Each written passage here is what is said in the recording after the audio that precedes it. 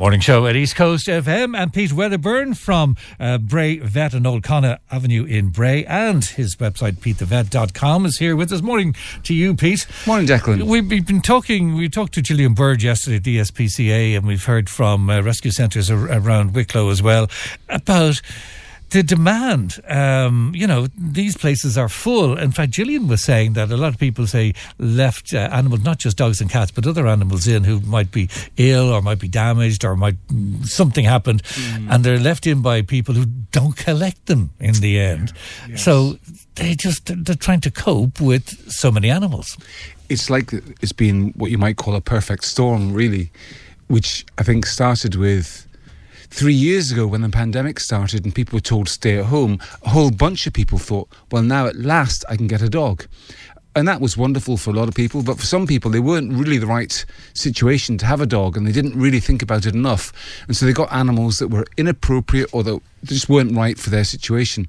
So they kind of soldiered on through COVID, through 2020, 2021, 2022.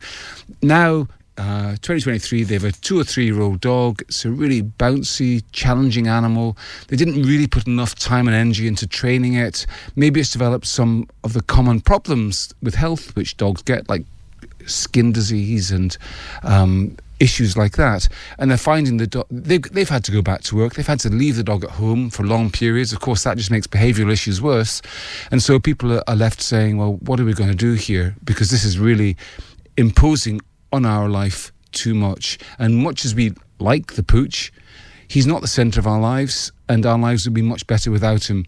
And unfortunately, a lot of people are coming to that conclusion, and they are trying to get rid of the dogs. And how that most often presents, which is good, is that they get surrendered to dog rescues. And that's much better than just straying dogs.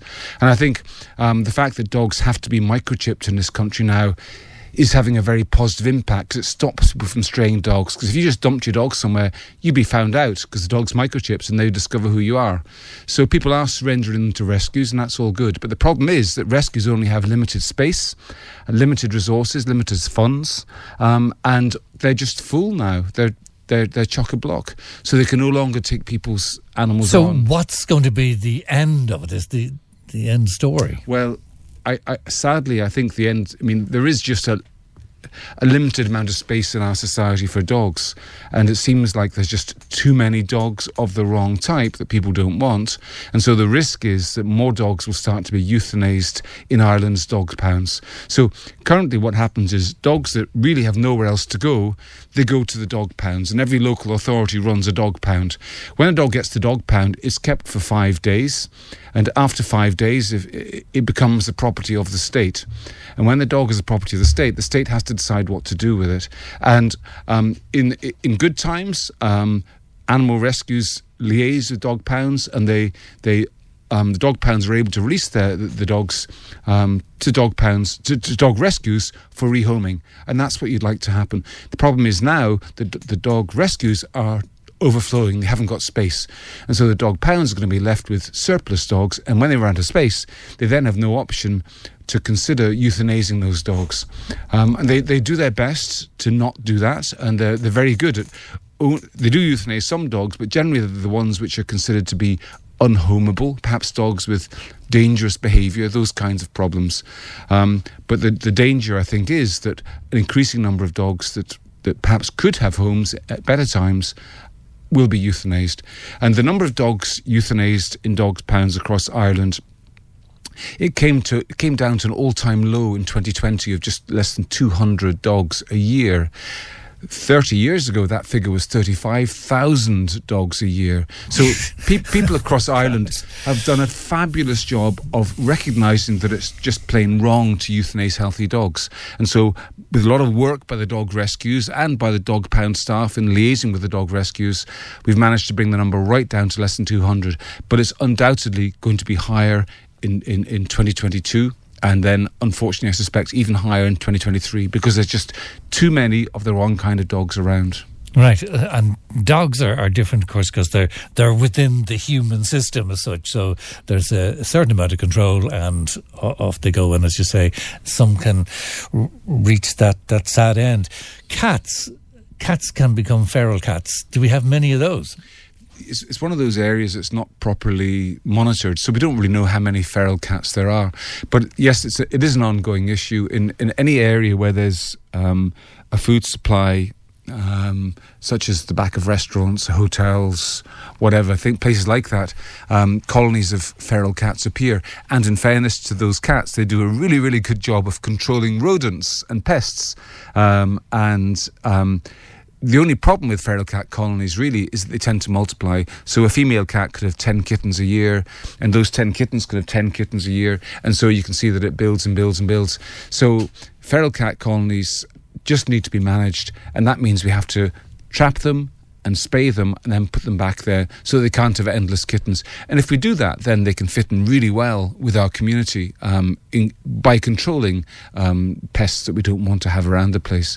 So it does mean, though, that somebody has to do that work of trap, neuter and release. And again, there are charities that do that, but like the other charities, they're strapped for cash, and they're also strapped for time and for volunteers. So it's just a bit of society that we really should devote more resources to if you want to have it in the place that it should be. Yeah, I know that in Ibiza they get a team of vets over from the mainland as such in a certain time of the year, and they just go and chasing cats and they just neuter them, basically. Yeah, that's a good way of controlling the situation in a location like that where. But owners, I mean, will the owners be turned away and say, I can't do anything with this dog? I just really can't, and the dog rescues are full. I mean, who gives in, or what happens? Well, I think the number one thing is that owners have to basically own the problem. It's their dog. They got themselves into this pickle. It's not fair to just expect somebody else to take on your problem. It's your problem. So you have to find a way of dealing with that. And people don't like it, but that's the truth. Right. I mean, it's a really difficult one because nobody expected. It was nobody's intention for this to happen, but that's been the impact of people taking on dogs that they can't quite cope with, and so, I mean, all I can say really is I think if everybody, people who care about this, rather than just getting annoyed, go and chuck 10 or 20 euros towards your local dog rescue, because that's what they really need. They need the support of more people in our society so that they can handle the problem more effectively. And what about all those other exotic pets and things? Yeah, they're kind of a minority. I mean, I don't know, maybe 1% of the issue compared to dogs. Dogs are the really big one. Exotic pets are something which I'd always say to people, think very, very carefully before getting into it, because again, you have to look to the long term. And if you buy a tiny little cute terrapin the size of a euro coin, well, you have to remember that's going to live for, 10 or 20 years. And you have to look to the future before you go into that and think, well, am I going to be able to keep on looking after this little creature for that length of time? Yeah. So it's all about thinking about it in advance as best you can. And that's difficult when people get an idea in their head that they really want something. We live in a culture where people feel entitled to have what they want, and so they just do it. But with animals, it's not like getting a phone or a bicycle or whatever. It's a living creature that you can't just discard when you don't want it anymore. And so that you need to think about that on day one rather than 2 or 3 years down the road when you've reached the stage when you don't want it anymore. Think about it beforehand, and then mistakes will happen less often. Thanks, Pete. Thank you very much, to see you as always. Okay.